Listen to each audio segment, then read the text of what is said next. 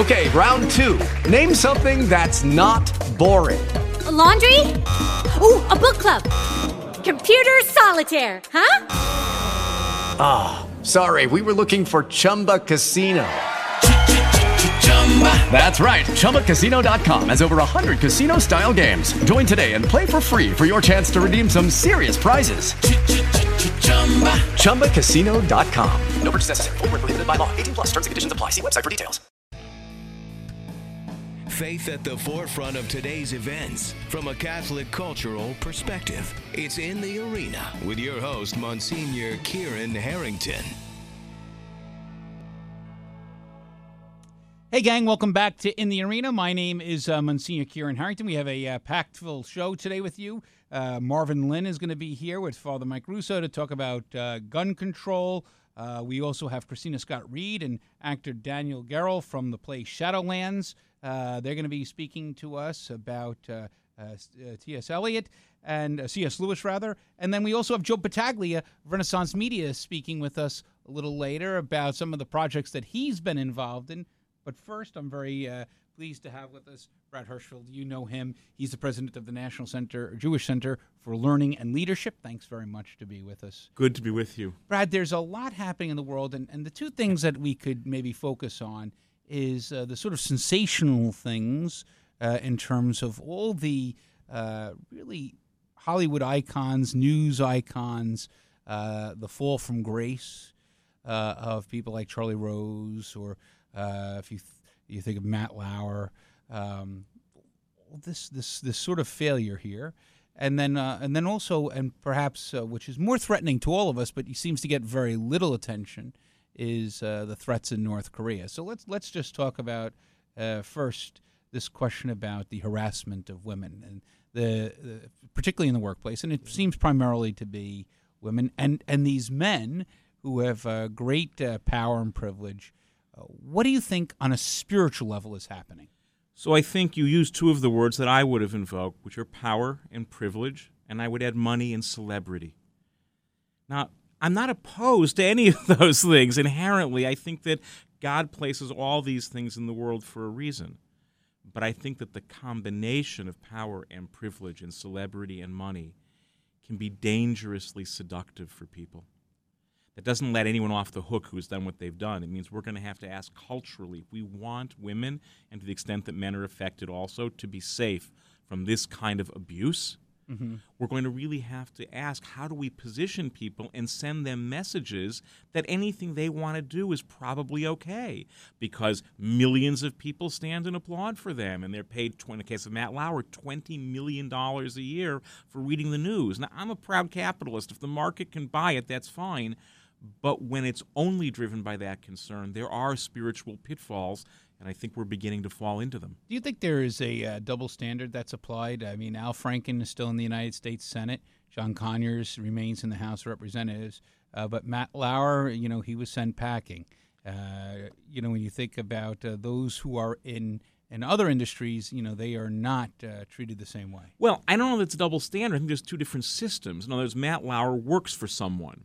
And that corporation, by the way, in its own self-interest also, jettisons him quickly, right? I mean, one could really take a good hard look at this and John begin Conyers to ask. and Al Franken work for the American people, don't they? No, but if that's the case, then we would wait till the next election cycle, and they should make a decision. I want to be clear.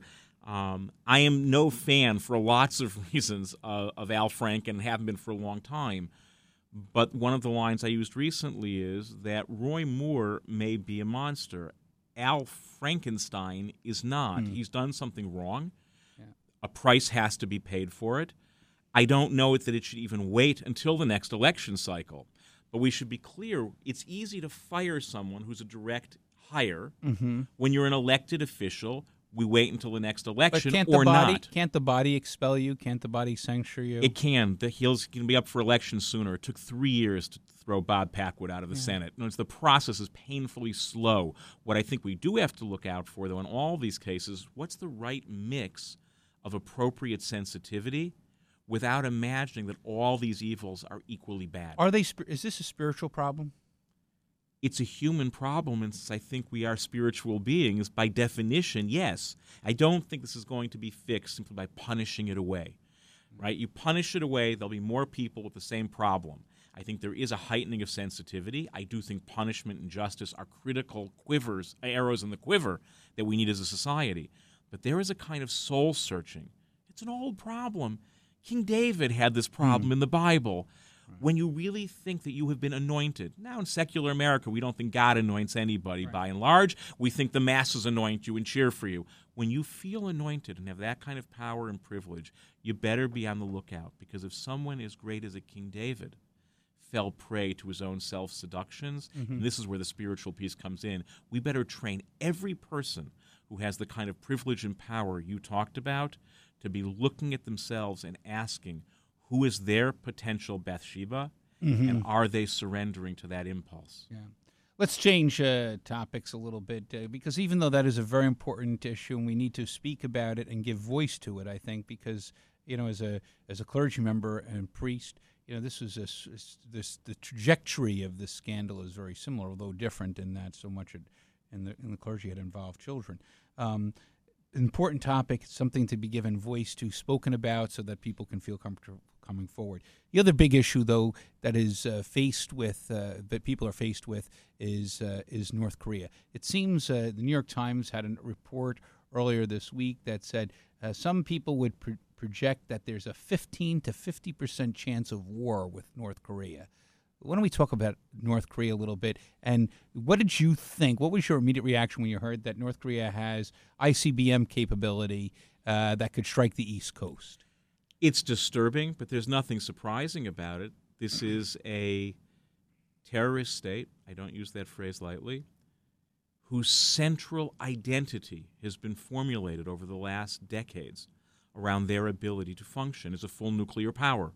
They are staking everything they have on the ability to cultivate this. So am I concerned about it? I am. Am I surprised by it? I'm not. Brad, when you think about Israel took very seriously the Iranian threat of nuclear weapons.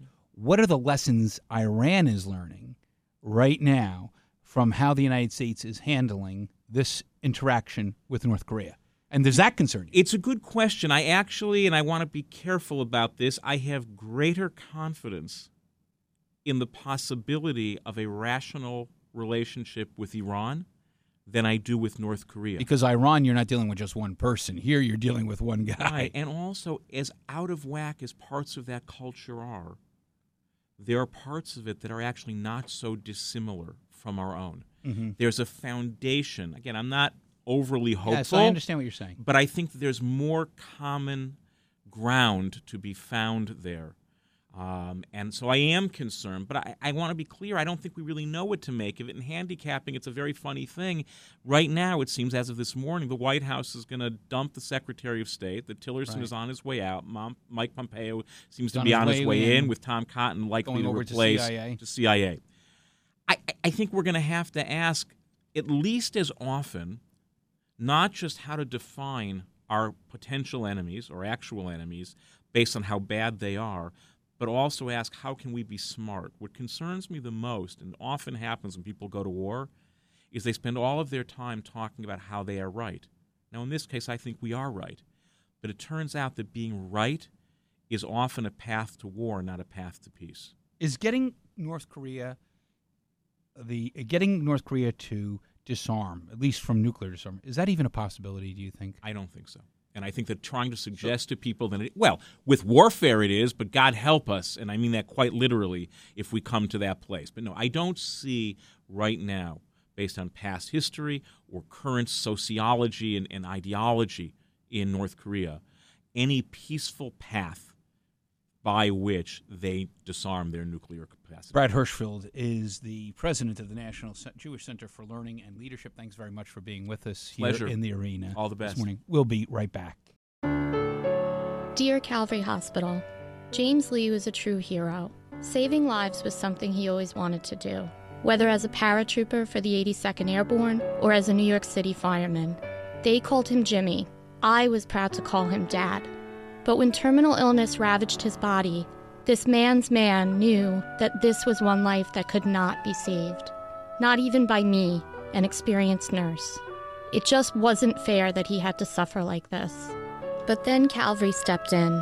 You relieved his enormous pain and not only gave him the peace and comfort he deserved, but you also gave me and my family a chance to enjoy his final days, smiling and laughing, together one last time.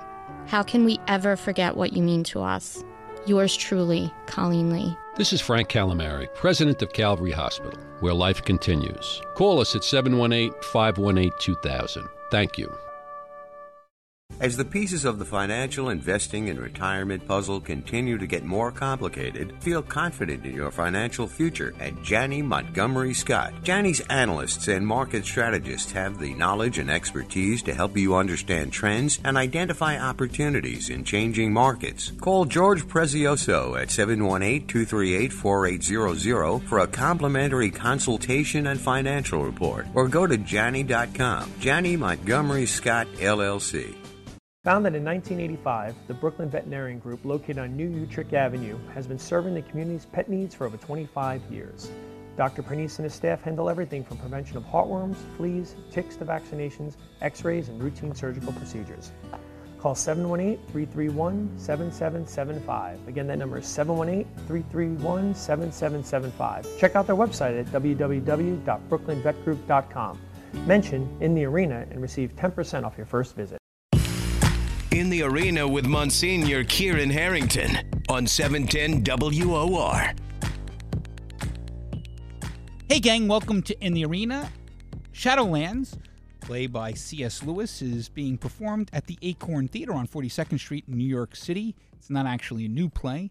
It's a story about the love story between the renowned Oxford actor and scholar C.S. Lewis and Joy Davidman, a Jewish-American writer, ex-communist, and Christian convert. Here to tell us a little more about Shadowlands is actor Daniel Jarrell and Krista Scott Reed. Welcome to In the Arena. So let's talk a little bit about the play. So the play speaks about a love story. This Christian apologist, Oxford scholar, person, great intellect, falls in love with this woman, American, right? Yes. Seemingly completely different than he. Yes. She gets sick. And he has to struggle with this question of her illness. Well, let me back up a bit, because we're in an age now where friendships are made long distance a lot more easily than they were in those days, because of the internet, and people can talk to people in different continents and fall in love. I mean, there's a syndrome going on at the moment. Before that, of course, there was epistolary romances. There were, the letter writing between various famous figures in history are published in books, and people can actually form an intense connection just by writing letters. And that's what happened in this case. So by the time they met, they had an intimacy that was entirely cerebral, which was shaken up by the physical presence of each other when they finally met in a rather awkward situation, obviously, as rather comedically expressed in the play. And it went on from there. How, Daniel, did you get involved in this production? I got a call. No, it just landed in my lap out of the blue. I was delighted. I think maybe it was a raffle. I must have got in the lottery.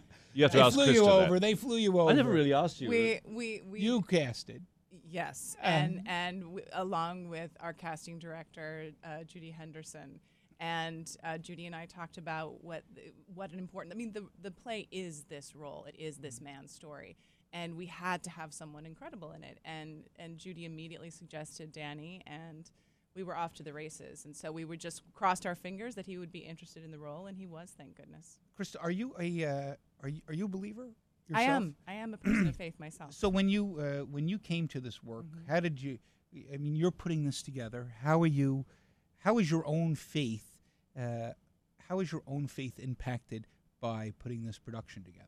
Well, it's certainly coming to it as a person of faith. It gives me a certain. I take the words in it very much to heart.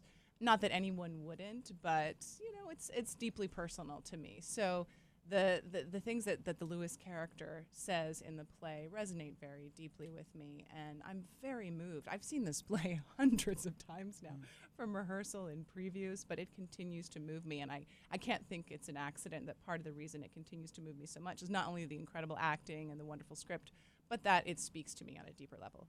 It essentially addresses the problem of evil. right? How does a Christian... It addresses the problem of pain more than it does the problem of evil. I mean, we look at the tragedy that happened this week. Why does God allow suffering in the world? Why does God allow not so much evil, but especially in Lewis's case, the pain of the wife that he had finally come to love and finally come to be married to and had such a short life? How do we address that through faith, and how do we struggle with the idea of what is the purpose of pain in our lives? How did C.S. Lewis come to that conclusion? How did he answer that question? Let me just diverge a little bit, because my education was almost identical to his, an all-boys boarding school from the age of 6, and total disassociation with the female sex, and steeped in the Anglican church chapel every Sunday and so forth. What moved me away from being a person of faith for many years was the very question that is brought up in the play: is that what is going on here, really? If we have some sort of entity that is responsible for what's going on, they have a lot to answer for. God's a masochist of some sort. Sadist, perhaps. But I also took very seriously the fact I had a Jewish father, and I studied Judaism for a number of years. And why I responded to Lewis, why I'm able to play it. I mean, you can play anything. If you're able to play a murderer, you can play a lover. So that's the part of the job. But when Lewis comes to terms with the fact that he's capable of falling in love, to me there's a sort of a parallel to opening your heart and accepting being a person of faith. I'm not quite there yet, but it's for me, it was fascinating to actually do this play and then read the Bible again and read Lewis's books, because I went from being kind of just bored with the idea to being fascinated. And as somebody said to me recently, I'm back on the search. That's the question I was going to ask, is when you're playing C.S. Lewis, you want to be faithful to him. Mm-hmm. But then there's Danny. Mm-hmm. He's a different person. Mm-hmm. How does C.S. Lewis teach Danny?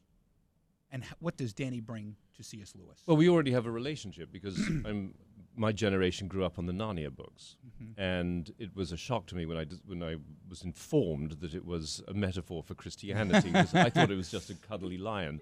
I didn't. But in the end, at 10:30 at night, I go my way, Lewis goes his. I think that's probably the best way to describe that. Is that true? So there is a compartmentalizing of C.S. Lewis in your life. Yes, I suppose so. I mean, at different times of the day, every single individual, whether they're an artist or not, will be a different person at 10 o'clock, a different at 11, a different at noon, because you're informed by who you're with, what you're thinking, what you perceive. And if you go to an art gallery and you see a painting, it changes you in that moment, not necessarily for the rest of your life, because everything is, I think, very ephemeral. Why do you think people should come to see Shadowlands? What will they get out of it? At any moment in the world, there are a quadrillion stories being told. And what we learn from that is that having stories told to us is the most important part of our lives as sentient beings. And this is yet another story in the great panoply of stories going on in New York City, but it is told with such truth and intelligence in the writing, and the production is so superb that whatever your feelings are, whatever faith you belong to, or if you have a lack of faith, you are guaranteed an incredibly intense, strong, enjoyable, comedic, and heartbreaking couple of hours in the theater. So you're sitting in the audience, I'm sure. So what's been the audience reaction? The audience has been loving it. And a lot of them are familiar with the movie with Anthony Hopkins and Deborah Winger, but it's been a lot of years, and they remember liking it, but they can't exactly remember why. And then they come and revisit the story and are just blown away by it. I think also they're quite surprised that they knew they were going to be moved. They knew they were going to get their hankies out at some point, but what they hadn't realized is how much they're going to laugh as well, as Danny said. Do you think Max McLean had the Fellowship for Performing Arts, right? He comes, he's done Martin Luther, he's done some work on C.S. Lewis already. Does it matter that this is that the project is grounded in the faith? Or how does that affect the project? How does it affect the work that you're trying to do? Well, it certainly matters to Max. I mean, the mission of the organization is to deliver theater from a Christian worldview to appeal to a diverse audience. And I particularly appreciate that last bit. As Danny was saying, he's gone from being not interested to having some interesting searching thought. And my goodness, that says it all. Right. That any person, regardless of their faith background, can come to see this and suddenly be thinking thoughts they hadn't had before or hadn't thought in a long time and want to revisit.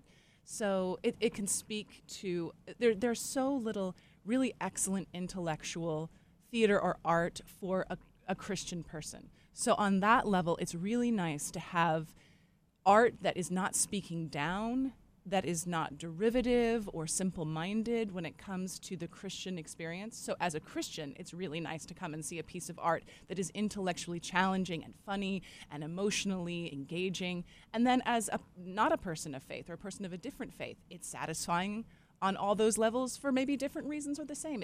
I like the fact that they really want to do intellectually and emotionally challenging and engaging work because there isn't really a lot of that. Another thing that I love to point out about this story is, Danny talked about the friendship and love between the two of them, is that we so often don't get a love story for people past the age of 30.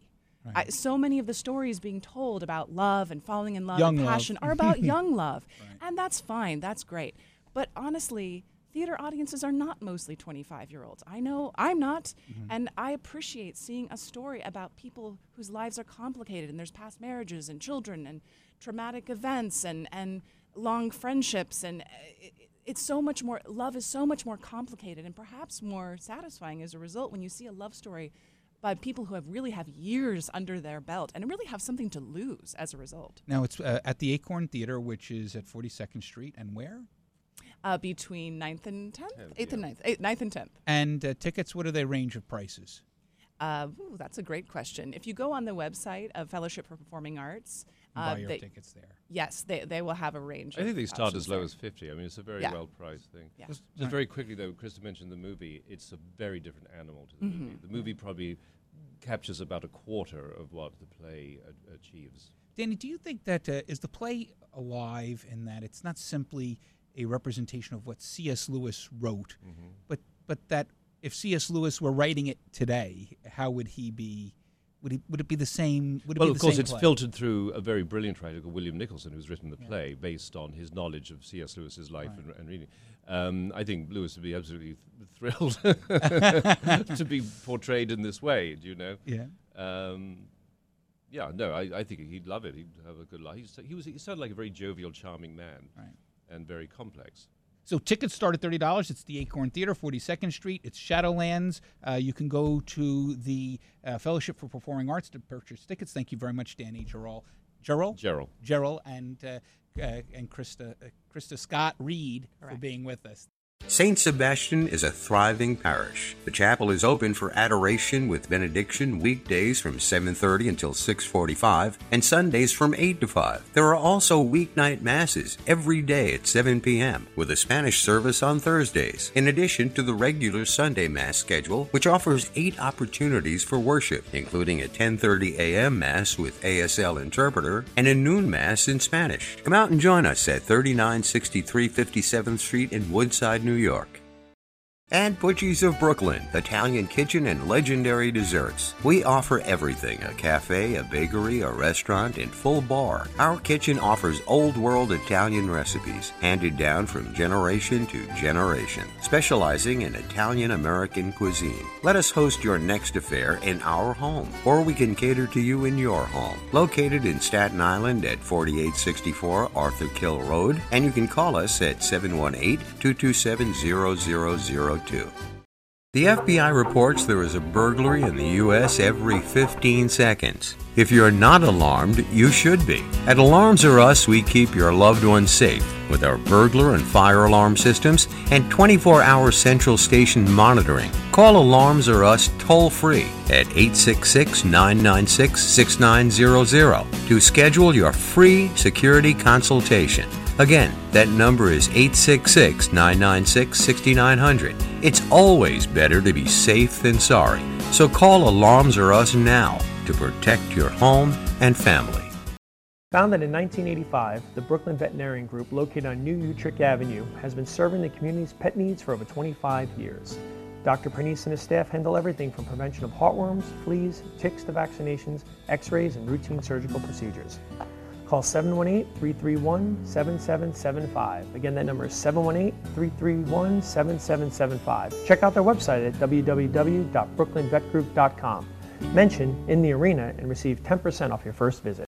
As the pieces of the financial, investing, and retirement puzzle continue to get more complicated, feel confident in your financial future at Janney Montgomery Scott. Janney's analysts and market strategists have the knowledge and expertise to help you understand trends and identify opportunities in changing markets. Call George Prezioso at 718-238-4800 for a complimentary consultation and financial report, or go to Janney.com. Janney Montgomery Scott, LLC. In the Arena with Monsignor Kieran Harrington on 710 WOR. Hey, gang, welcome to In the Arena. My name is Monsignor Kieran Harrington. We're being joined by Marvin Lim. He's an attorney based in Atlanta, Georgia. Professionally, he focuses on gun violence prevention, litigation, and advocacy. He's currently with the Brennan Center. He's a member of Holy Cross Parish in Tucker, Georgia, where he grew up. And, of course, we're also being joined by our good friend Bill Tucker from Newsmax Media. Thanks very much for being with us, Bill. Always good. Thanks, sir. Bill Tucker, you're not from Tucker, Georgia, are you? No, I had a cousin who lived in Tucker. Did you? Is it named after them? No, it was named after the Tucker family. That's a long story. Should I get to know you? Marvin, you wrote a letter on September 1st, 2017 to Bishop DiMarzio. How often do you get called into a radio show because you wrote a letter to a bishop, huh? The first time. You wrote a letter to him. Why would a guy in Georgia write to a bishop in Brooklyn? Because... Were you writing to all bishops, or... We were writing to all, 196, 197 dioceses, because my partner and I, in this professional endeavor, Nancy Grogan, believe that the Catholic Church should begin to have a greater conversation around the issue of gun violence prevention. It's tackled so many of, life and death issues, whether that's abortion, capital punishment, war. I think there's a greater place for the Catholic Church within this conversation, within the national dialogue, and particularly because there's a lot of people. I've talked to a lot of Catholics throughout the country, and there's a lot of ambivalence. I mean, it's a controversial issue, and that's reflected within the Catholic populace of America. Well, you said the loudest voices in the gun control debate are often those on the far extremes. And then you spoke about, in that letter, you said the Church has long held that legitimate defense of our own lives and the lives of those entrusted to us can be both a right and a grave duty. And yet do we answer violence for violence? I'm just kind of quoting some points in your letter here. It said, ultimately, our goal is not to advocate any political side, but to educate about Catholicism, hence our interest in ministerial activities. Yes. And so you asked the Diocese of Brooklyn to speak about gun violence. We thought it was a good idea to ask you to come here, especially in light of the fact of the shooting in Texas that took place in a church. Yes. So what's the position of the Brennan Center and you, Marvin, and you and is your partner Nancy? Yes. And she's based in Philadelphia. Okay. And I just reached out to her because I was casting about for people in the Catholic community in America working on this issue. And she really was the only one I found that was focused on the issue. And so we've since partnered up for about a year now. And we came up with this idea together. And as a segue, to be clear, I'm not here in my professional capacity with the Brennan Center. Okay. That's a secular organization. Right, I'm here because I'm a proud and devout Catholic that wants, along with Nancy, the Catholic Church, she's also devout Catholic, for the Catholic Church to address this issue in a greater way. And you're quoting the letter. We're not advocating for any political stance. I think the number one goal is to really get the conversation moving. And some of that has happened particularly after the Newtown massacre. But since then, as you mentioned, there have been shootings in Las Vegas and then Texas. Shootings in churches. And in Georgia, for example, we do have laws that permit guns in churches. It's very different than some other environments.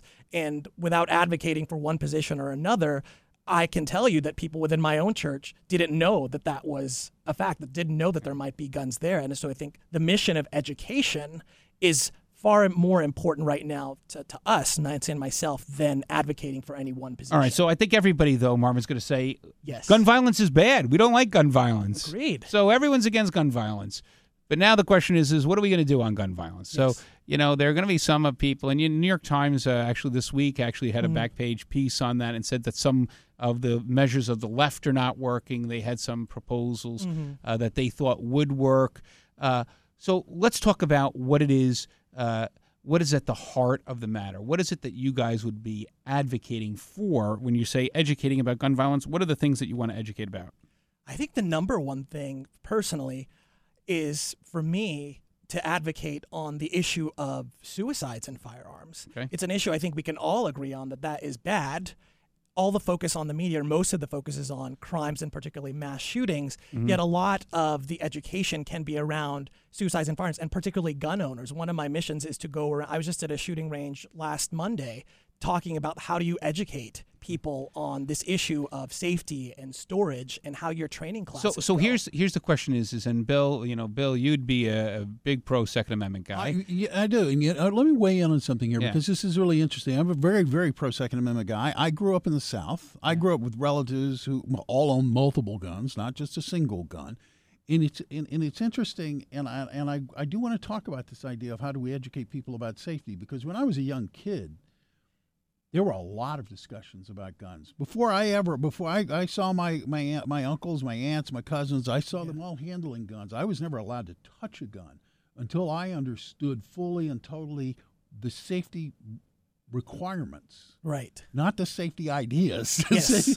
I needed to technical. understand what that weapon was, what its purpose was, and I needed to practice safe gun handling So, before Bill, I could ever touch it. So are you suggesting that people should not be able to get a gun until they're able to undergo that kind of training? No. I find I'm in agreement with him on a moral, ethical basis. Yeah. If, as a gun owner, if within my family, it is a sacred duty of mine to guard my constitutional right of the Second Amendment to make sure that anyone who would be handling my guns understands what's required. But like Marvin raised an important point, and the point was about mental health.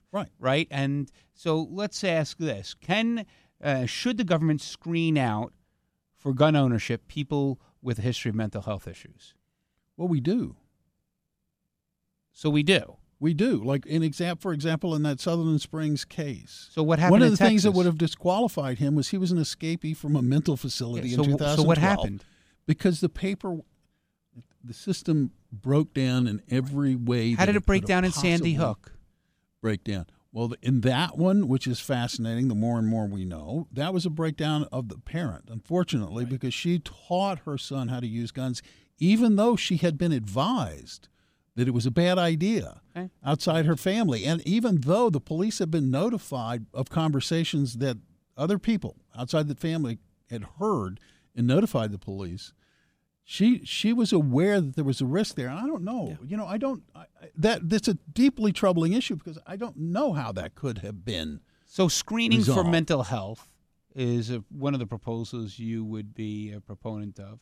Absolutely. It's a complicated issue because I want to make clear that most people with any sort of diagnosed mental health problem are not violent people. Right. And we don't want to stigmatize that, and we don't want to restrict their freedoms. Right. It tends to be something that we do see in the news, but as you mentioned, if you're going to talk about various incidents, there's differing factors, and there's some commonalities, but there's also a lot of differences, which I think speaks to the fact that there is obviously no one policy that's going to solve all of these problems. One of the things I want to bring forward is government intervention, no government intervention. To your point, families and people that do have guns should have a greater role in educating people. And from what I've seen, and I'm particularly going out to rural communities in Georgia, in Kansas, that isn't as strong, anywhere near as strong as it could and should be. It might have been great in the past, but I don't think from what I've seen, it is as good as it could be now. And I think to tie it back to why we're all here, I think the Catholic Church can have a role in encouraging those conversations because that's not a political conversation by any means. No, you know what it is? It's a moral, it's an ethical conversation. It is an obligation that I think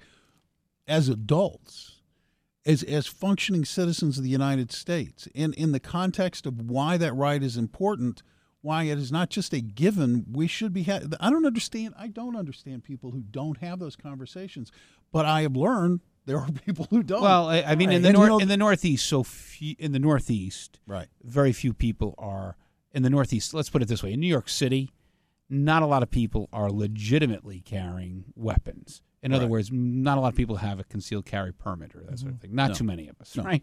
So I don't think most New York City residents would be huge Second Amendment guys. I don't think there's a huge NRA following here in New York City. The comment I get from a lot of people is, why would I want to own a gun? I mean, I just, and it's like, that's great.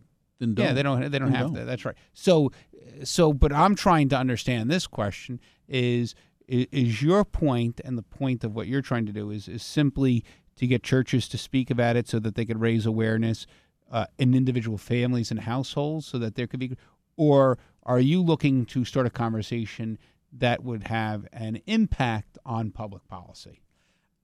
Ultimately, the latter would be great. It would be. But I think the former right now is the most important thing. Okay. Safety first. And I think when I look to ministries in Catholic churches that are talking about, these life and death issues, whether it's a Respect Life ministry or even a justice ministry that talks about war, I think there's a space for exactly this. And you can have conversations about policy, hopefully respectful conversations. But then I think that those conversations would reveal that, I'm the first to admit these policies are complicated and there's no one magic talisman. But on the other hand, there's a lot of education that can be done both among gun owners and people that are opposed to guns. For example, I know the mechanisms on an assault rifle. I think it's important for people to opposing those to know a little bit more about what exactly they're opposing. So there's a lot of technical education that goes on as well that will feed advocacy. Right, and that was part of the Times article this past week, was saying, in fact, a lot of people are not familiar enough with the technical components that they understand what they're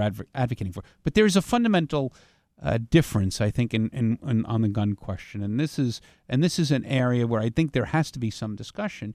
Is Bill Tucker, you believe fundamentally the reason why you own a gun, or why people should have the right to own a gun, what the reason for the Second Amendment is to prevent the state from robbing you of your liberties. Right? Correct. So, but a lot of people who would oppose the Second Amendment, and I'm not suggesting you do oppose the Second Amendment, but I'm saying a lot of people would not fundamentally agree with that position, that that's the purpose of gun ownership, right? Right. So if we start there, this is one of the breakdown of the conversation, is because there is a large portion of population which owns guns because there is a concern about the state becoming totalitarian. Right. And in fact, there's the other side of the argument, which would tend to prove the point by wanting to take away the guns. Right.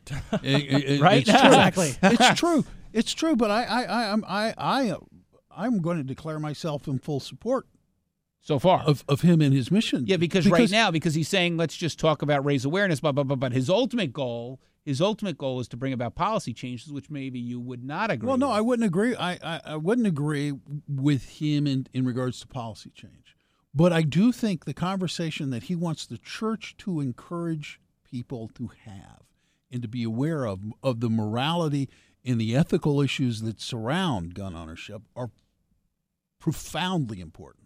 Right. And to that point, I think, these moral conversations do feed into the policy conversations. And the way that I try to start this conversation is some people believe that there is a right to bear arms. That is not exactly coterminous or equal with the right to self-defense, which certainly I'm in full support of. I've met people that aren't, but that's not my position. Right. But then that itself is part, in my opinion, of a larger, right to life that can be traced down to, Augustine and Aquinas and an equal right to life. And then once you recognize those common principles that we can all agree on, at least you could start to have those conversations of, what is the exact policy that we're going to support or not support? Because I'm not here to say, let's take away all the guns. If nothing else, that is impractical, and I think would cause, if we tried to do that right now, that would cause a lot of problems. But that doesn't. But that actually, as a policy matter, has never really been tried to just take away all the guns. It's even some on the margins. There's some difficulties in terms of limiting the ammunition, and there's and some other questions. So there are. Anytime there has been proposals of restrictions on gun ownership and gun rights, there are said to be problems. Let's just talk a little bit about the human right to self-defense and also about the inviolability of human life. How does Catholic theology inform this discussion? You got about 30 seconds to answer that question. I know that's a lot. I the think Monsignor's asking you that question, so it better be a good answer. As I mentioned, I think if you'll find in Catholic theology, the Aquinas of the world, there's well-developed theories. They generally apply to war, which is called collective self-defense. Right. This is individual self-defense. A lot of those principles matter here as well. Whether you're looking at if you're going to use deadly force with a firearm, it has to be proportionate. It has to be the last resort. There has to be discrimination, meaning you shouldn't be targeting sort of innocent people. One of the things that I say about assault rifles is because one of the problems with it, it's kind of indiscriminate. You're not targeting one person. And so I think those are the principles that are already in Catholic Church that we've already adopted, by the way, in war talk, whether in the secular dialogue. So I think Catholic doctrine has already contributed so much, and I think it could draw on what it has already contributed and bring it to this new context to inform theology and be leaders in these discussions among secular and theological circles. Marvin Lim is an attorney and works with the Brennan Center, but mostly he is a good Catholic man from Georgia. I try to keep the sacraments. Who's trying to provoke a discussion on the question of gun safety. So we're grateful for you to be with us, Bill Tucker. Thanks as always for being with us here. Thank you. Such a pleasure. We'll be right back. Dear Calvary Hospital, my dad was at the end of his life, suffering from pancreatic cancer. I knew there was only one place that could relieve his pain and ours as well, Calvary Hospital. His wish was to die at home, so it was Calvary Home Hospice that provided Dad with the quality of life he deserved, filled with exceptional comfort and warmth. He passed on with dignity and grace, and we were all there with him. A year later, my mom needed the same Calvary care, and once again, Calvary's expert home hospice staff was there for us. My parents gave me unqualified love their entire lives. There was no better way for me to return this love than with Calvary's care. Yours truly, Deborah DiGregorio. This is Frank Calamari, president of Calvary Hospital. Our world-renowned hospice program brings our expert end-of-life care right into your home. Call us at 718-518-2465. Liquid Dreams Design. Outstanding for all your printing needs, especially same-day service, including banners, signs, posters, graphics, custom wall coverings, and step-and-repeat backdrops. Call 718-627-8599 and mention DeSales Media Now to get 10% off. Or visit their website at liquiddreamsdesign.com. Founded in 1985, the Brooklyn Veterinarian Group, located on New Utrecht Avenue, has been serving the community's pet needs for over 25 years. Dr. Pernice and his staff handle everything from prevention of heartworms, fleas, ticks to vaccinations, x-rays, and routine surgical procedures. Call 718-331-7775. Again, that number is 718-331-7775. Check out their website at www.brooklynvetgroup.com. Mention In the Arena and receive 10% off your first visit. The FBI reports there is a burglary in the U.S. every 15 seconds. If you're not alarmed, you should be. At Alarms R Us, we keep your loved ones safe with our burglar and fire alarm systems and 24-hour central station monitoring. Call Alarms R Us toll-free at 866-996-6900 to schedule your free security consultation. Again, that number is 866-996-6900. It's always better to be safe than sorry. So call Alarms R Us now to protect your home and family. And Butchie's of Brooklyn, Italian kitchen and legendary desserts. We offer everything: a cafe, a bakery, a restaurant, and full bar. Our kitchen offers old world Italian recipes, handed down from generation to generation, specializing in Italian American cuisine. Let us host your next affair in our home, or we can cater to you in your home. Located in Staten Island at 4864 Arthur Kill Road, and you can call us at 718-227-0002. In the Arena with Monsignor Kieran Harrington on 710 WOR. Hey, gang. Welcome back to In the Arena. My name is Monsignor Kieran Harrington. If you've been watching any faith-based films recently, you can best bet that Joe Battaglia was involved.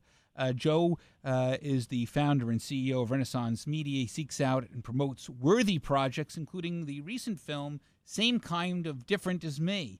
and the animated take on the Nativity, the star welcomed Joe to In the Arena. Well, thank you, Monsignor. Always good to be with you. It is our pleasure to have you again. Tell us a little bit about, before promoting the book, tell us a little bit about how you find time to promote faith-based films and movies. Well, time is always dictated by the need.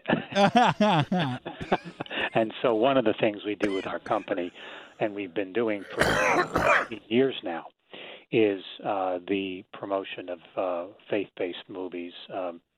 We started, like I said, some years ago at the very nascent stages of all this and have grown with it since, and our world is specifically that of radio and the promotion of these movies on national radio. Mm-hmm. And so they have progressively become better and better, and as evidenced recently, and the most recent two that we're working on, Same Kind of Different as Me, and then The Star, as you mentioned. Mm-hmm. So it's all good. What kind of market is there for these types of films?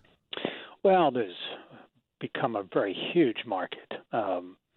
Many of the movies, of course, are now attracting very name stars from Hollywood who are participating, certainly the ones we've done in the most recently with, like you mentioned, Same Kind of Different as Me, with Greg Kinnear and Renee Zellweger and Jaimin Hunsu. Stellar performances, the voices that are used on The Star, which is releasing in 2 weeks. And these are very well-known people, everybody from Tyler Perry and Oprah and Anthony Anderson and Gina Rodriguez and Delilah and Kelly Clarkson and Patricia Heaton. And so we have a whole group of movies coming out next year as well that are going to be just fabulous. Now, I know most parents never want to tell you who their favorite child is, but tell me what your favorite production is so far that you've been working on. Well, I mean, I've worked on, almost 70, 80 movies now in the last decade. And so I do have some ones that I've particularly enjoyed because of what they represented and the quality of acting that they brought to the table.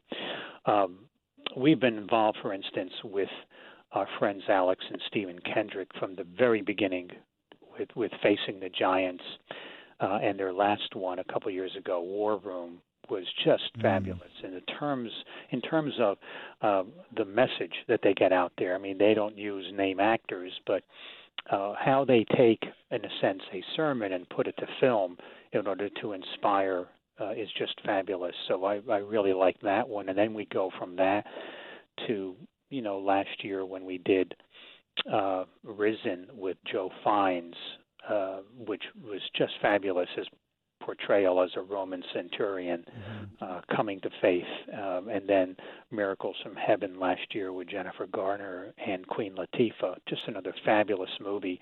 And I think even, recently, when we did Same Kind of Different 2 weeks ago, I mean, Zellweger and Kinnear did a very good job portraying the true story of this couple in Dallas who befriended the homeless man, performed by Jaimin Hunsu, who really stole the show. He was just fabulous. And so these have been, some real favorites, of mine over the past couple of years. And so, I can't wait till next year because we have some other fabulous movies coming out that I think are going to wind up being some of my favorites as well. All right. So when you take a look at a film and when you're surveying the landscape here, what do you think of the elements that are going to make this film a success?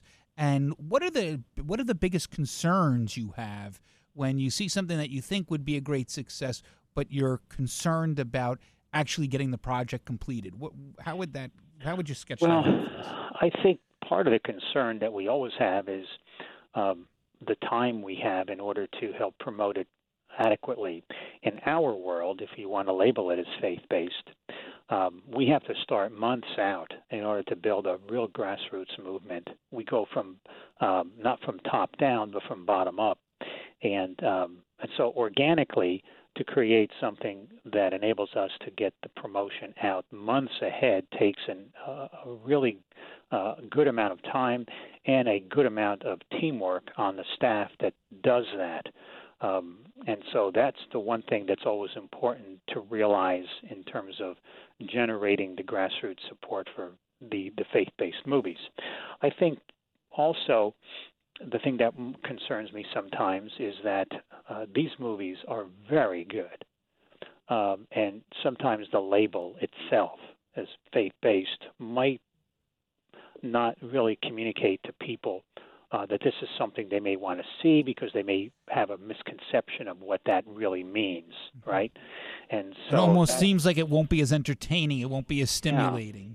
Yeah, exactly. And sometimes that's just the opposite. It is an amazingly entertaining movie and stimulating and inspiring. And certainly you and I would concur, and I think many of our listeners, that we need things that are inspiring in a day and age when it seems like everything is being dumbed down to be less than inspirational, to be almost antagonistic, right? That's the challenge, right? I would think that the controversy, like Christians struggling with understanding the conflict, the controversy, is sometimes where I think we get into difficulty, right? Like some filmmakers, some authors, they're able to get into that zone where they're able to touch the conflict. But it's a hard thing to do. It's a very hard technically to do, isn't it? Yeah, well, of course. Great storytelling is always the key to anything, right? Right, that's right.